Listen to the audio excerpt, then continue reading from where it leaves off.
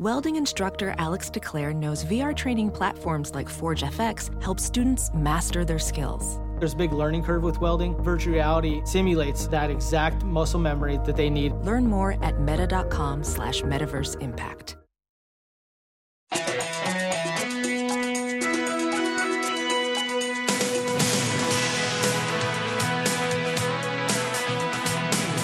Welcome to Hollywood and Levine. I am Ken Levine, your podcast host, and this week my guest is Charlie Van Dyke.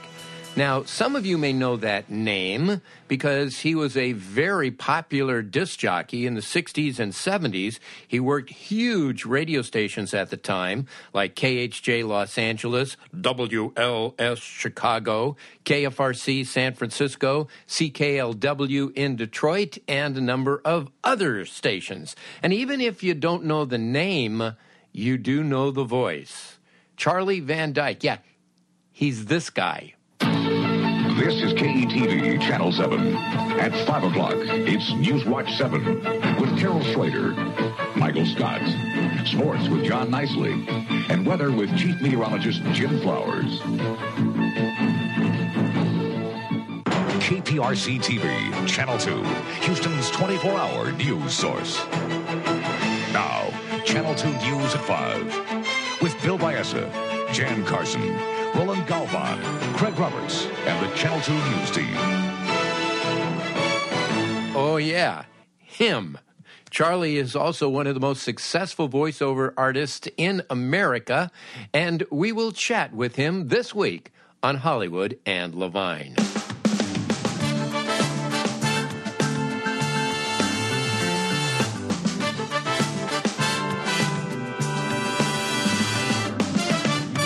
Well, first of all, this might be kind of tough for listeners because we sound so much alike that it might kind of be hard for them to decipher just which one of us is talking.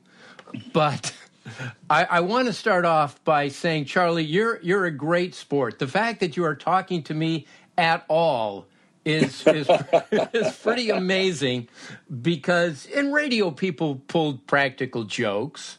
And this was the early 70s, and you were on KHJ Los Angeles, and they had a contest, and the program director at the time was a gentleman named Paul Drew. And let's just say that I questioned the wisdom of some of his programming decisions and called up as my alter ego, Marv Saxon, and got on the air and did this. This is Palmo again.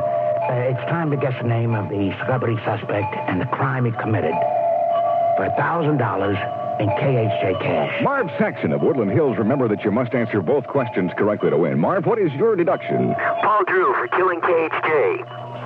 That's not quite right, man. I will be sending you a picture, though, of the KHJ celebrity suspect. Stand by for another clue. 93 KHJ. I still haven't received my consolation prize, Charlie. It was a Pink's hot dog, and it's a little stale by now, but we'll get it to you. Okay. It was the right answer, though, wasn't it? It was just not the one that was on my cue sheet, but you'll notice there, after you said that, there was a small pause on my part, and that's because the contest form said I was supposed to say, "Would you repeat that, please?" Well, I thought once was plenty for that one, so as I grabbed the next line on the page, I think we moved on, and I believe I hung up on you. I think so. Yeah, I think so, too. Yeah, like I said, I'm still waiting for my prize. Okay. That was one of the better bits. Now, there's only... I've been had a few times. Yours was the winner. There was a time I was doing mornings at KFRC in San Francisco, and I had this beautiful poem that I wanted to read early in the morning, and I put on Paul Marriott's Love is Blue, and I read this lovely poem about love. And I got through with that, hit the jingle, went to the next record, and I decided to answer the phone and take some praise. And the first call I get, the guy says, "You fucking fool." Well, I felt really rewarded for that effort, That was on the air?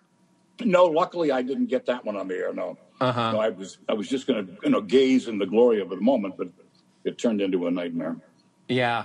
Well, these practical jokes could go from being real fun to being very serious, I remember another one that involved you when you were the program director of KGB in San Diego, and it was the first day of the ratings against KCBQ, and they cut all your telephone lines to the transmitter, basically knocking you off the air. That wasn't exactly a hilarious bit, was it? No, that wasn't much fun. In fact, I remember that night very clearly because it was a very pitched battle. So I settled down in my living room, and I had a radio on each side of my favorite lounge chair, and I'm monitoring both stations, trying to see how the music rotations are going against each other. And about 3 minutes into it, there's no sound. So I checked, no, our carrier's on. There's no static. It's just nothing. So I called the station. The guy, no, I'm playing the record. I'm playing it. We're good. And I said, well, you're good in your earphones. We're not getting anywhere. So I called the chief engineer. They called the telephone company. In those days, the program was related to various telephone switching offices.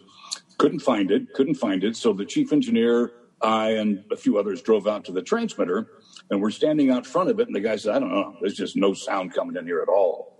And the chief engineer said, wait a minute, let's walk it. So he got his flashlight, saw where the wire went into the side of the transmitter building, began walking it, got over to the telephone pole, shined it up about 10 feet, and there were all the frayed telephone wires. And it was a bundle of, 100 wires maybe, all cut to shreds. Wow. And I said, well, just put our two back together. He goes, hey, wise guy, which two would that be? So it took a few hours to get that thing fixed. Did you have that voice when you were 5 years old, or did it come one day in puberty? It happened at about 13, a little earlier than some guys. And make a long story short, my mother was a very devout Irish Catholic. And at about 12 and a half, I got rheumatic fever, and I had to lay in bed for 9 months. And I was a little depressed. And Mom said, the good Lord never closes a door. He doesn't open a window. Ask him for what you want. So I said, well, I want to be a disc jockey. And pretty soon the voice changed, and the next summer I got a job. It was kind of cool. Wow. Wish I had your mom. You were on the radio when you were 14. That's right. Yeah. In fact, that's another story I kind of enjoy. It was on an FM station when nobody listened to FM, and it played Mantovani and Andre Kostelanetz and Lawrence Welk, and you'd only talked about 4 times an hour. But I was on the air, so I didn't care. And I called down there and I said, do you have any openings for part-time announcers? And they said, well, actually, we do. And I said, well, do you have any age restriction? And they said, well, no. And I said, well, then I'd like to come down and audition. So my mother drove me down because I was 14. Sure. And got to the front thing. I said, well, I have an appointment with Mr. Siegel. And they said, you do? Little pimply-faced snot? You have yeah. So he said, well, I thought maybe you thought you were too old for the job or something. But anyway, he took me in a production room, read for him. And the owner said, kid, I think you got a little something. You're really, really raw. But if you're willing to take some direction, I'll take a shot with you. So he did. Wow. 14, I was selling Amway products. By the way, the guy that owned this station was Lee Siegel, who created the Dr. IQ radio show years ago. And just a wonderful, wonderful man. So you grew up in Dallas.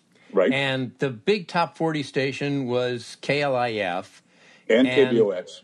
Like all kids who want to be DJs, we have that one station growing up that we just fantasized about being on one day. You were on KLIF. You were still a teenager. You were what? I was. 19 when you were on KLIF? There was another station, too. KLIF was one. KBOX was the other one.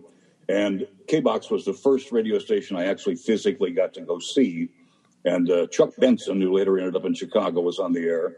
And one of the DJs was standing in the production room as I peered through the window.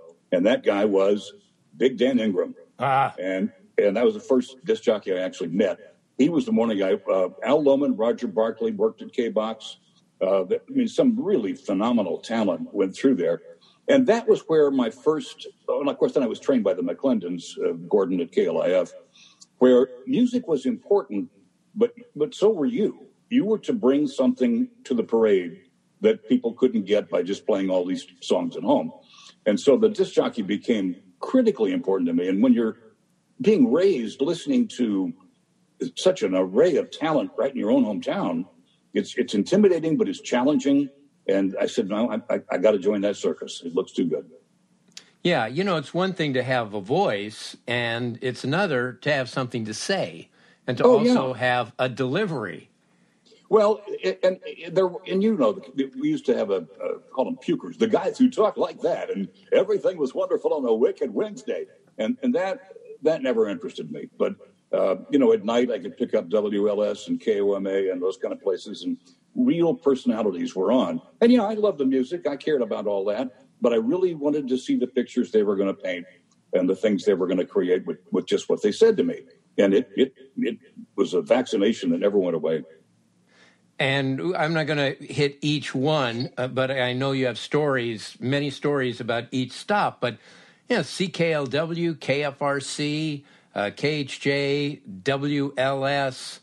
Did you know that my dad became the general manager of WLS in the late 80s? If only he had been the manager when I worked there, it would have been a lot more fun. The guy that ran it when I was there, and of course that was a fun bunch. It was John Landecker and Dick Saint and J.J. Jeffrey and some really talented people. But the manager ended up, I'm told, later in a mental hospital. I mean, he was that deranged. So, now, CKLW is one quick fun story I'll tell you.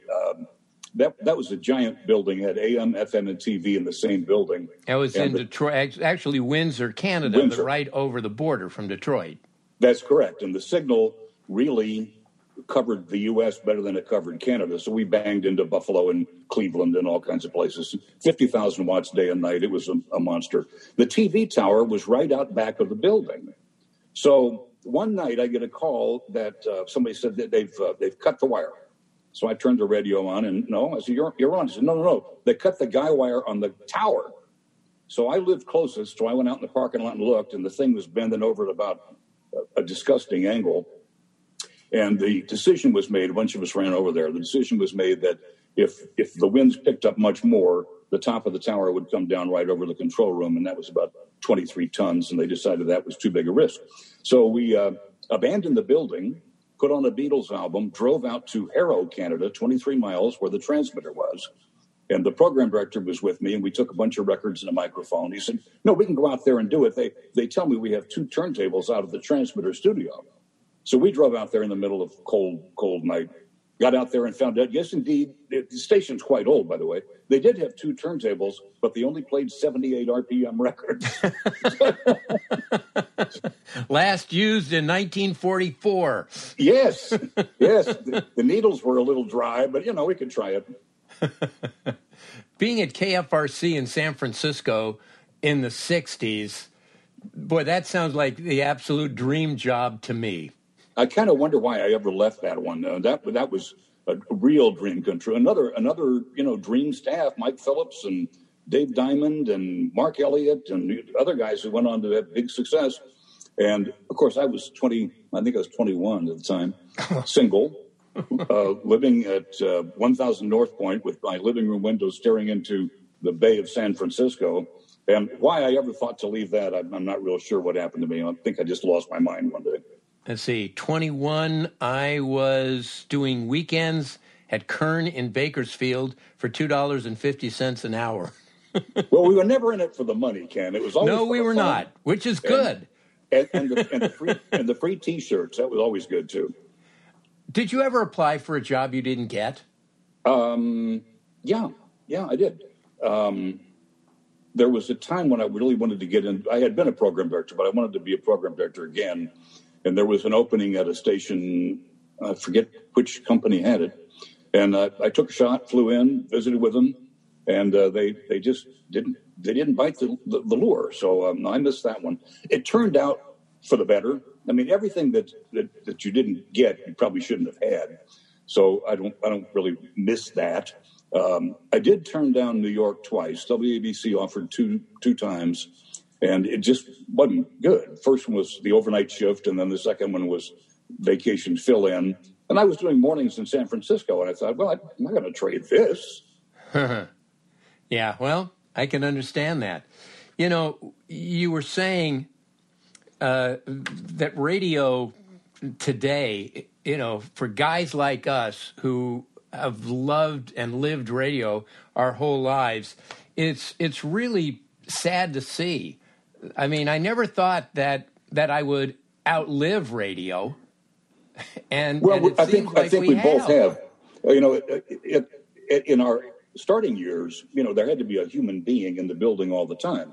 The only stations that were automated were some of these Montavani FMs, and nobody thought that was worth anything because there's no content to that. And you had to have a real person in there all the time. That's right. And, to check the logs, you had to have a license. I had to go to a license school to get my FCC first class license. Absolutely. Well, I only had a third with endorsements, so you beat me on that one. But it was just the camaraderie. It was usually a lot of younger guys, most of them single, and there was a party atmosphere within the building, which we tried to take onto the air. But now I have a good friend doing a morning drive shift in a major market, and they say that they go in the morning and turn the lights on in the studio, and at 10 o'clock when they're done, they turn the lights off. Everything else is in a computer. So there's one live show. And I just don't know where, first of all, the fun and the magic. I used to turn the songs up at the end to hear what the DJ was going to do. I'd always liked that part. But then, too, general information. I mean, Monsoon or Haboob comes through, and can you even mention that? Well, not if it's pre-recorded, you can't. So I think radio, and also, too, you remember, Ken, at that time, there were usually two rockers, and between them and American Bandstand was where all the information on music was coming from. So now, my stepdaughter says she doesn't like to listen to the radio because the DJs talk too much. I'm going, well, thanks so much. That was how I built this house. But I miss it. It was also a shared experience for kids. You know, everybody listened to KHJ or KFRC or KGB. Well, there was one morning at KHJ, I got a call from a kid. It was almost time to graduate high school. And she was talking about her friend. Her friend was not going to be allowed to graduate because she had lost a library book. And they were not going to accept her paying the value of the book, but she just couldn't graduate. That was just the end of your story. Well, I put the kid on the air, and I said, you know, that's really not good. I need a lawyer to call in. And one did. And he took the case, and she graduated. And after they'd been to Disneyland all night long, they came by the next morning with she and her boyfriend. And I mean, those little moments you can't do if you're voice tracking. Yeah, that's true. That's very true. How'd you get into voiceover work? Long story short on that one, I was working at KLIF, and the sales guy came in and asked me if I would do a demonstration spot. He was trying to pitch the CBS local station in town. What year was this? Pardon me? What year was this? This would have been late 70s. Okay. So I came up with a concept and put a spot together. The guy took it over to the general manager of the station. The general manager called me up himself, and he said, I really like your spot, but I can't stand your station. So I'm going to run the spot, but I'm not going to use your station. I said, well, I can't. That's not going to work too well. You need to buy something. So anyway, he finally bought. Then he said, well, how would you feel about like doing our promos and things? You know, get off the air and come over here for a while. So I did that. And then that guy became president of Times Mirror Broadcasting and gave me all their stations. And then as people moved out to other markets, I believe I was the first guy to do a bunch of stations from one out-of-town place. And it kind of spread like that. And the selling point in those days was it's not a voice you hear on the local radio station. It's not somebody you hear on all the car spots. It's your voice. And my deal at the time was if you give me the station, I won't do anything else in your market. So it was a way to get going. Yeah, and you do stations, tons of stations, their news intros. And I remember when MASH went into syndication, one day after filming, after the cast was already tired, they got them all together and they had to record promos for like 200 of the local affiliates. Yep. And each one had different copy. So it was, hi, stay tuned for Action Central Cornhusker News with Lester Fennork and Susie Cream Cheese. And then the next one is You're on the Sioux City Leader. Action Central.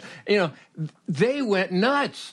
It was so interesting that they were like reduced to just rubble within an hour of doing that. Part of the problem, or the challenge, I suppose, is to learn how to pronounce, first of all, the anchors' names, because these days people are using their real names.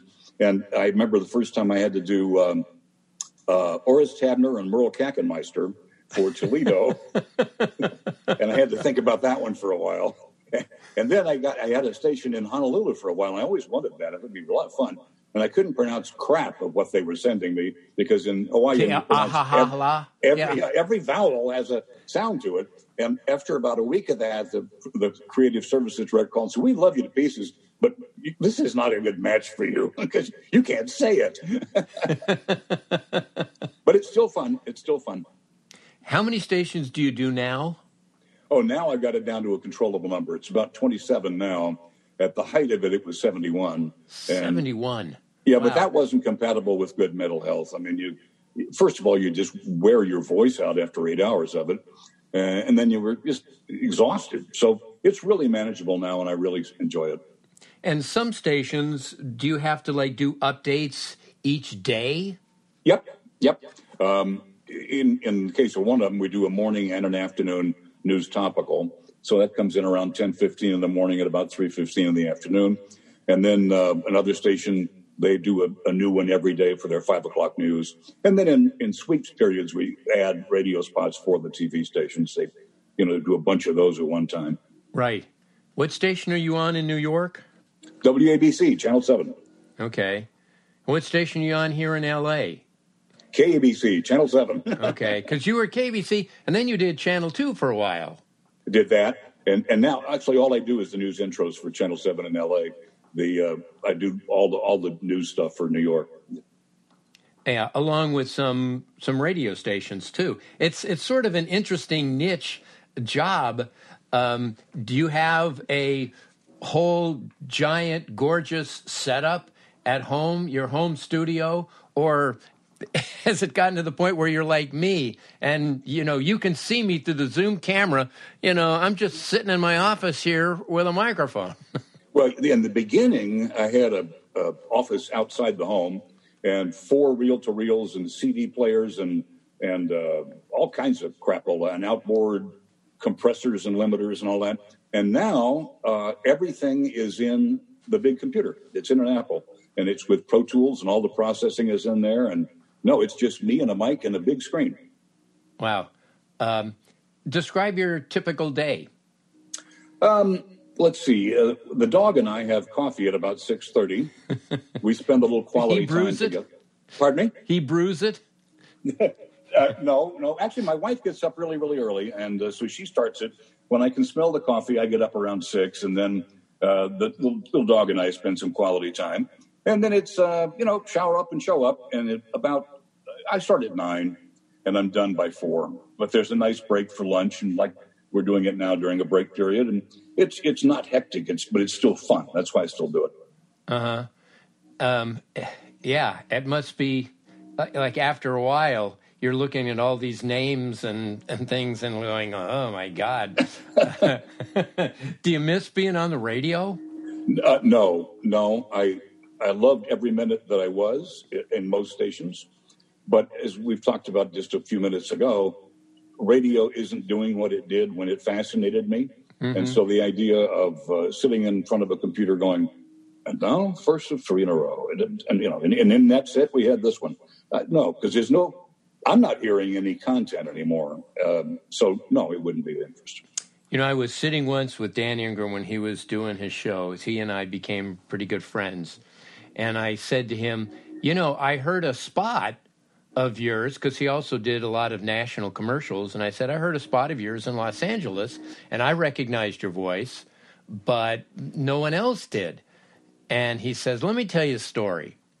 He said, when I walk out of the building at night, I don't want people going, hey, there's Dan Ingram. I want people going, hey, who's that guy getting into a Rolls? Well, he was one of the quickest wits. He inspired me a lot. Another big inspiration was Robert W. Morgan. I thought he was just the king of the ad lib. I didn't have the style ever of like a real Don Steele. That was just high energy beyond my octane level. But people like Dan and Robert W., they really inspired me. Yeah. Well, even though people don't know your name until now, we have heard and appreciated your work for years and years, and hope we continue to. Well, thank you very much. As I say, I think I'll do it until nobody wants to hire me, because my only other hobby is backgammon on the computer. So, I don't bowl, I don't play tennis. And these days, now with COVID, at least at the time you and I are talking, you can't even go anywhere. So this is what I do for fun, too. Great. Thanks, Charlie. Thank you, Ken. Anytime. Okay, there you go. Our thanks to this week's guest, the voice of God, and also thanks to Adam and Susie Meister Butler, Howard Hoffman, John Wolfert, Bruce and Jason Miller. If you want to get in touch with me, my email address, hollywoodlevine@outlook.com. That is hollywoodlevine@outlook.com. I'm on Twitter @Ken Levine, also Instagram, Hollywood and Levine. If you haven't already, please subscribe to this podcast. Thanks again for listening. Stay safe. Talk to you again next week. Bye-bye. Hollywood and Levine. If you want to be the most interesting person at the cocktail party, well, hop on over and listen to the Brain Candy Podcast. Our award-winning content will have you laughing whilst you're learning. We read all the best articles, books, and studies, and keep up with new TV shows, documentaries, and pop culture. Then cram it all into 2 shows a week. Conspiracy theories, cannibal rabbits, unsolved mysteries, the history of the Walkman. There's something for everyone. The Brain Candy Podcast. Find our link in the show notes.